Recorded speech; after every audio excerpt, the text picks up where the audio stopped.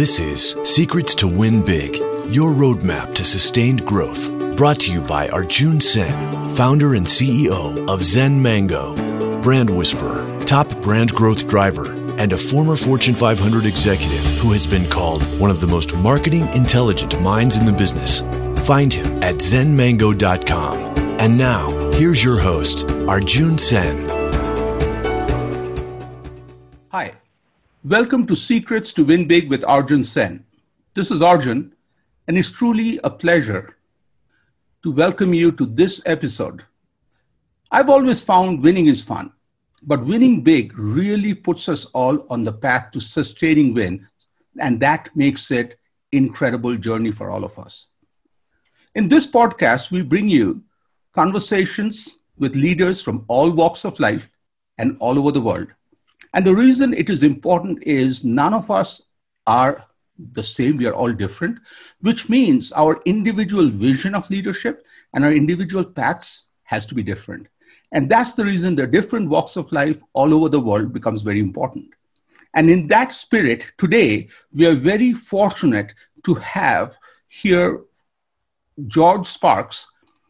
George has incredibly strong passion for public policy, particularly around science and education. And I have known George for the last 6 years, and I have found that he lives every day to make science and education a big part of our life, everyday life. And with the COVID challenge and this new uncertainty that's going on, I can't think of a more critical time where science and education, what we do now, will define in the future. So we really appreciate what George is doing. And of course, I want to know more about what George does in these areas.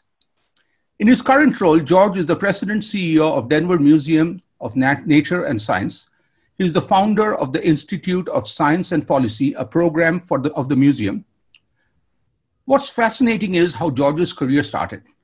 He's a distinguished graduate of United States Air Force Academy. And then he went on to do his MS, Masters in Aeronautics from MIT. For 9 years, George served in the Air Force first as a pilot, then as an assistant professor of aeronautics in the academy. And I really want to understand how that start both at Air Force, then as a pilot, and then teaching pilots really shaped George and what he took from there. George has since had a successful career in global software marketing, sales, and management that includes mega brands like Hewlett-Packard and Agilent Technologies. He's a member of Colorado Forum and Colorado Concern.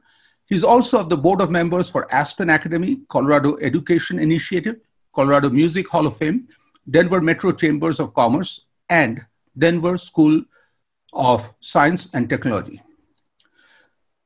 George, first of all, welcome, George. Thanks, Arjun. I'm glad to be here. Thank you. And George, congratulations on your amazing career. But first and foremost, want to applaud you and thank on behalf of all of us for your service to the nation as a pilot and training pilots. So that's the part where I really want to go and ask you, what were some of the key leadership lessons that George got at the beginning of his career, both as a pilot and training pilots? So I would start with what I learned at the Academy. And there were probably two things that the Academy shaped my life in the most fundamental way. But there were two aspects to it. One was discipline. This is the ability to focus on the things that really matter, get them accomplished in a timely manner, and get them accomplished well. When I wake up in the morning, the first thing I think about is my day and where I'm headed for the day, what I need to get done. And I plot it out in my mind, and I'm consciously looking ahead 4, 5, 6, 8 hours with that discipline to make it happen. The second thing is duty, this sense of duty. And we had a little red book at the Academy. We had to memorize, you may have heard of these at the academies where you had to memorize quotations. And the one quotation that I always try to live by is, duty then is the sublimest word in the English language. You should do your duty in all things. You can never do more, and you should never wish to do less. Wow. Could you repeat that quote one more time for us, please? duty then is the sublimest word in the English language. You should do your duty in all things. You can never do more, and you should never wish to do less. That has a very military, aura to it, but I think it captures a lot of how I feel about life. Love that. And especially I love that last part is never wish less, because to me, that really puts the spirit of you.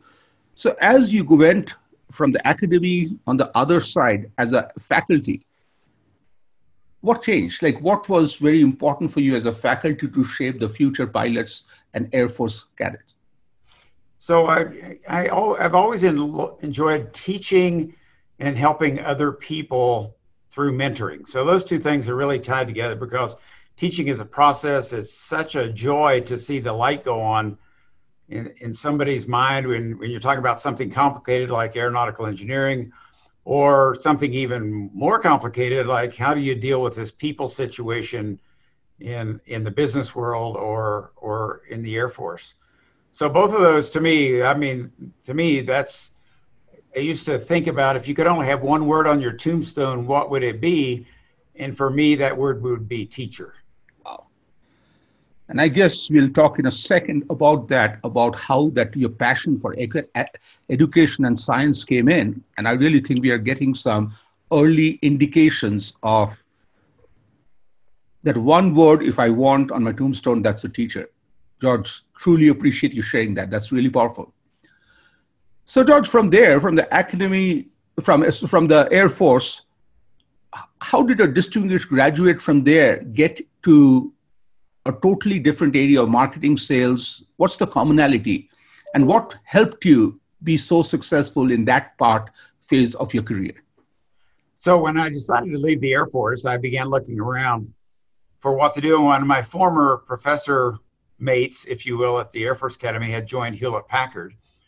And he and I were good friends. So he suggested that I take a look at that. I knew it was going to be something in high technology because fundamentally I'm a tech geek. I just love the technology and science. And so I began interviewing with different companies like IBM and the aerospace companies.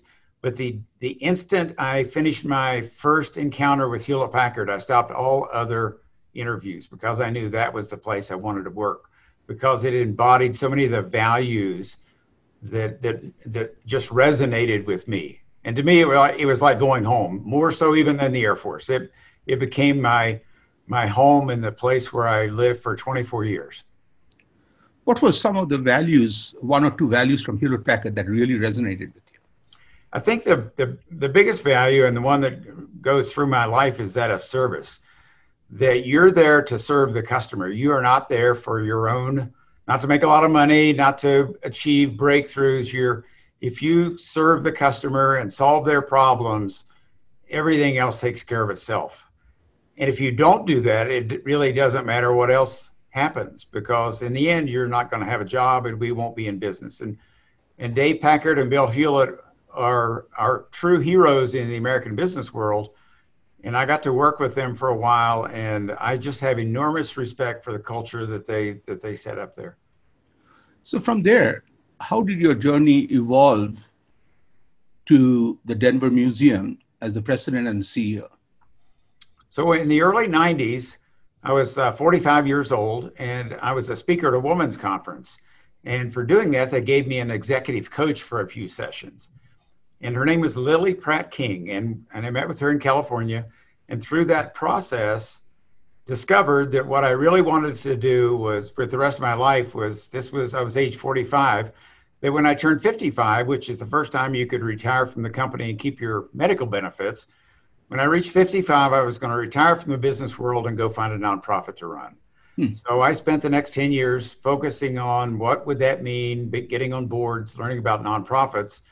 And 6 days after I turned 55, I retired from then Agilent Technologies and began looking for a job. So once you moved to the museum, all through your life, as you said, you're a tech geek or just a super techie.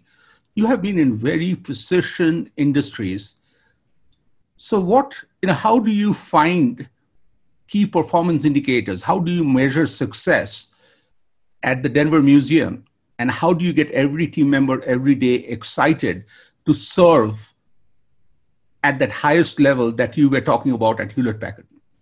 Yeah, we spend a lot of time on our mission and our vision and our values. And I've said that every organization that I've ever been in, I wish that we had spent more time really focusing on that. So we as a team spent hours and hours and hours and weeks working on the mission, the vision, and the values that we're going to live by. When I go home every night, I think about, did I do something that furthered today that mission or our vision?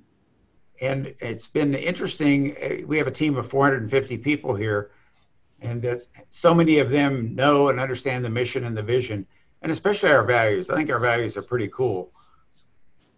So what are the values of the? So one of the values that's really come in handy right now is that is around having fun and being engaging, if you will. This is not a fun time, so we're trying to keep people engaged and keep them, it's a tough time right now, so we support each other and try to have fun with each other. We're whimsical. The other one is and this I think is the most important one from a business perspective, is that we think critically and act with empathy. So when COVID hit, obviously we had $16 million deficit staring us in the face. So we had to think critically about how to close that gap. And then once we figured out the business plan to do that, then we thought with empathy about what that meant to the people. If you do those the other way around, it never works. It is exactly the wrong way to do it. And that was another thing that I learned at Hewlett Packard. Love that. So just to digress for a second, most of us in the corporate world, when we get into an adventure to create mission, vision, and values, we literally spend a day or two arguing what is the mission, what's the vision, what's the values. So how do you explain, because you emphasized everybody knowing the values. So from a layman's point of view, how can you help us understand mission, vision, and values, and how do you use them day to day in the museum?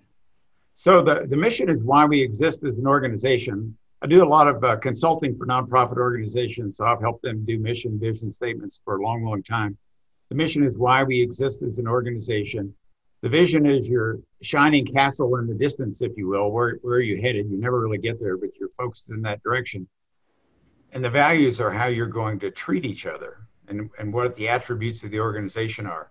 So when we did it at the museum, we had the employees do it. We kind of gave them some broad criteria. We did have mission and vision before, but we set up these employee engagement groups, and they spent literally months working on this as small teams, and then taking it out to the larger team, getting buy-in.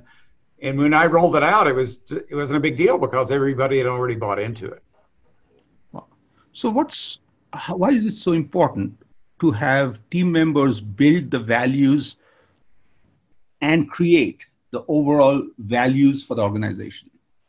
Well, it's a lot easier to lead if people already believe where you're headed and they created it. That's really the most important part. It's their vision. It's not my vision.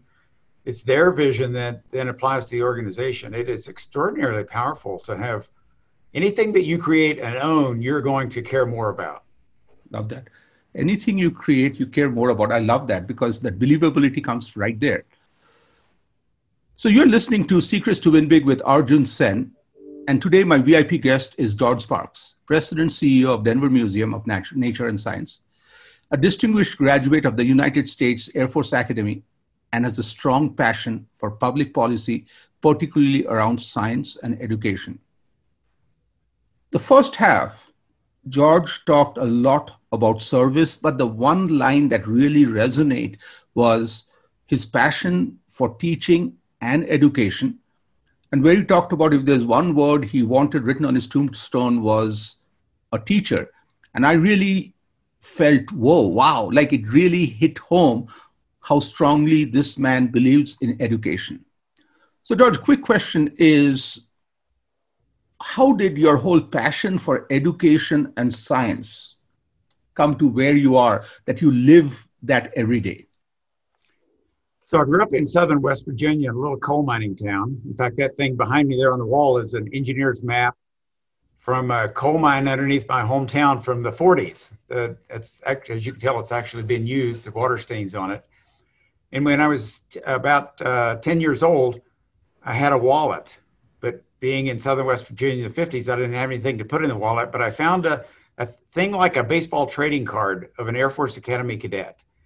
And I said, I'm going to go to school to the Air Force Academy, and I'm going to become a pilot and an aeronautical engineer. And I have no idea why that card captured my imagination in that way, but I stuck it in my wallet. And then everything I did for the next 7 years until I left was to help me get to that spot. And I knew that getting a good education was the only way that I was going to succeed. Love that. So George, having that map behind you is very important to you. What does it remind you every day when you walk in and you see that map? There are several things. One is it's home. We all have a home somewhere where we grew up and where our values were initially created. The mining theme, my grandfather was killed in the mine next to that one in the 1930s. He died inside that mine. It's about technology. It's about the natural world. It's about, it's sort of like my whole life was designed, if you will, to run a nature and science museum. Right from the very get-go, with where I grew up, was about nature and science. Mining is the perfect, joining of nature and science and humanity. So I just find it really speaks to me. I love that map. Joining of nature, science, and humanity. Love that. So this last section, George, is about one thought, one sentence. Are you ready? Ready. Okay. The first is, you have a very unique, very successful, high impact career. So what's the one common thread between the US Air Force, a successful career in marketing sales, and the president and CEO of the Denver Museum?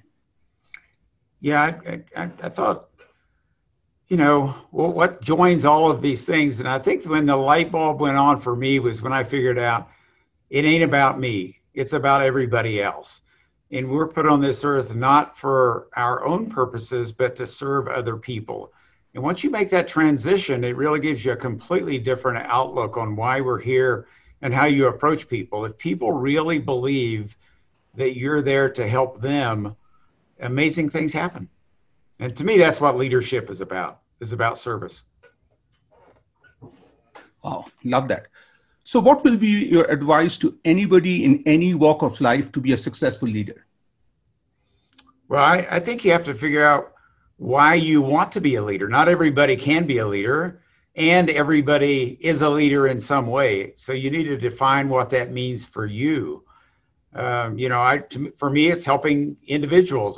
One of the things I think about is what's my legacy, and I think 10 years after I'm gone, two people meet in a bar and they go, "Whatever happened to old George?" And one of them goes, "He made a difference to me, not to the Museum of Nature and Science, but to me." To me, that's what leadership is all about, is affecting each one of us individually, and not necessarily your name on a hall or something like that. Love that. So what's the one thing we all need to focus on to make an impact, to make the world better? Yeah, I think it's, again, getting outside of ourselves and thinking about what is our role in this place and how do we serve others to make it a better place and then to live that. I think we have some recent examples here of people who espoused one perspective of life. Turns out that wasn't actually the way they were living their lives. And that is just so, that hurts everybody. It not only hurts you as the person that happens to, but it kind of tears down all leaders and destroys faith in institutions as well. So I think living your life as you want, as you should, and living it honestly. So, for most leaders, when I talk to them, they rule out certain words or obstacles from their mind. And top athletes I've talked to, they remove the word even no from their dictionary. What's a word not in George's dictionary? Oh, this idea that you're not engaged, you're somehow you don't really care. Passivity or disengagement, I guess is the word I would use. I mean, you have to really care about what you're doing. And every day when you get up, you should care about what you're doing. And if you're just putting one foot in front of the other day after day, to me, that's the really sad part, because we have so many gifts and we have a chance to make so many differences. Why not be passionate and care about what you do? So if George today from 2020 went back and met George, the kid who was just looking at that US Air Force, the card, what advice would you give that kiddo? So I think back to a time, I can remember this vividly. My dad was shaving. I was in the first grade. He was shaving and he looked down at me and he said, you know, your teacher says that you're smart enough, you may not have to work in the mines when you grow up. And that's the point when I decided I'm going to get an education. But I would whisper into the other ear and I would say, you have no idea of the cornucopia of things that are out there that you can possibly do. You can do things you can't even imagine, things that haven't even been invented yet. So don't restrict yourself to just not working in a coal mine. Go out there and live life every single day. Love that. And George, you talk a little bit about first thing, what you do, and last thing. And I just find that, you know, people who are very successful in any field and every field like you have a process, because success that does not have a plan or a process, I personally feel cannot be repeated. So are you comfortable sharing what's one of the first things you do when you wake up, and what's the last thing you do before you're finishing your workday? Yeah, so the first thing I do, like I said, as soon as my mind wakes up, and frankly, even before I wake up, as I'm snoozing away there, it's thinking about what's happening the next day or so, especially that next day, because those, you know, anybody in business today knows that our days are chock-a-block with Zoom calls and with meetings with people, and you have to do those well. So as soon as my feet hit the ground, I'm thinking about what are my appointments. I go right to my calendar and kind of plan my day out in my head. I'm also a big planner with respect to the year. I think about what are the things I want to accomplish throughout the next year or two or three. I write a lot of things down and think those through. My wife teases me about I'm not very spontaneous, and that's probably true because I'm planning so many things out. And being a pilot, you're very much driven by procedure. There are not a lot of options when you're flying a plane. You have to really follow the rules. Otherwise, you won't last very long. And then the last thing at night is, how did the day go? Did I actually give the company my money's worth? And my big fear is that I will let the people down, if you will. I've never paid a nickel for any of my education. The people of the United States have completely educated me from the first grade all the way through graduate school. And by golly, I'm going to pay that back over and over and over again to make sure that they got their money's worth. So I think about, did I do today the things that will repay the people of the United States for educating me? Well, you know, two things that really touch me. One is a big lesson is George Sparks starts his day even when the snooze sound button goes on. Most of us hesitate and then wake up. So George already has a head start. And the second part, I think, you know, really touched me at a very deeper level is whether it's education to everything else in life. You know, the very fact you and I are having a conversation, both of us are here because of people, organizations, institutions, countries have invested in us, without which we wouldn't. And we many a time forget that and we make it a me thing. So truly appreciate you bringing that in front of all of us. So George, any final thoughts you have that you want to share, anything else with rest of us, please? Yeah, I guess the final thing, and my team really gets tired of me saying this, is that life is about relationships. And the more relationships you build, the broader your network will be. And I'm not talking about friendships necessarily. I have a lot of friends, but I think relationships to organizations, to other people, to different causes, to thinking about the world differently. Nothing bad happens if you create more and deeper relationships with other people. We're there to serve each other, and you can't do that unless you have relationships. And when things go wrong, like they have during COVID, that's when you depend upon those relationships to help us all get through this. Love that, George. And, to me, one of the first conferences I'd ever gone to was a networking conference. And the CEO had walked up and educated us by saying there's a difference between networking and relationship. And the year is 1990. I still have not forgotten those three things. Number one, he talked about anytime you see somebody, for example, I see George Sparks, don't classify him. Many a time we look at by saying, George, museum, cannot help me. Okay, I just put him in, good to know George. Right. Second is everything George says is that pay attention. And the third thing he says is, can you then make a commitment over the next 6 months, 1 year to help George in 3 ways, what George needs. And then he explained it, because that's what got me excited was, think there are 200 of you. Instead of each one of you worried about what will you eat for lunch, if you found out 3 things he loves and bring that, think of the feast we will have with 600 dishes. And I'm like, feast, who said feast? But I really think in today's world, what you finished with, the whole concept of relationship, I really think is so powerful. Relationship is about connecting and giving. Thanks, George. Thank you for an amazing conversation, George. Yeah, thank you, Arjun.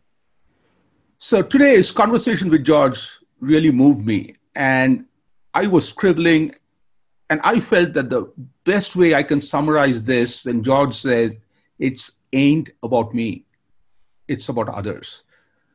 And George, there's this geeky side of me. I tally mark things. There were 11 times you talked about others during this whole conversation. It's a consistent thread during this whole thing. You started that by talking about from the very beginning, how Air Force shaped you, talked about duty. And duty is, you can always do more, never wish less. You talked about the same thing when you went in a business, when you were working at Hewlett Packard, about how do you serve the customer. It's about the customer. Think critically, act with empathy. And then the whole thing, I think, to me personally came into place when I got it finally, when you talked about when you go home, you think every day, did I add value? That's such a powerful concept. And then you literally nailed it, hammered it home when you talked about, 15, 20, 30 years from now, I want you to have a very long life. Let's call it 60 years from now, when 2 people are sitting in a bar talking about George, one guy nods his head and says, you know what? This guy made a difference for me. And I really feel this was such an engaging concept about not about me, it's for others. Thank you all for listening to Secrets to Win Big with Arjun Sen. Please subscribe, share, and review this podcast with your friends and family. And this was totally a wow conversation. Happy listening, and thank you again, George Sparks. Thank you, Arjun. I'm honored. You've been listening to Secrets to Win Big with Arjun Sen, founder and CEO of Zen Mango, brand whisperer, top brand growth driver, and a former Fortune 500 executive who has been called one of the most marketing intelligent minds in the business. To learn more, visit www.zenmango.com. Share this podcast with your friends and subscribe wherever you like to listen to podcasts.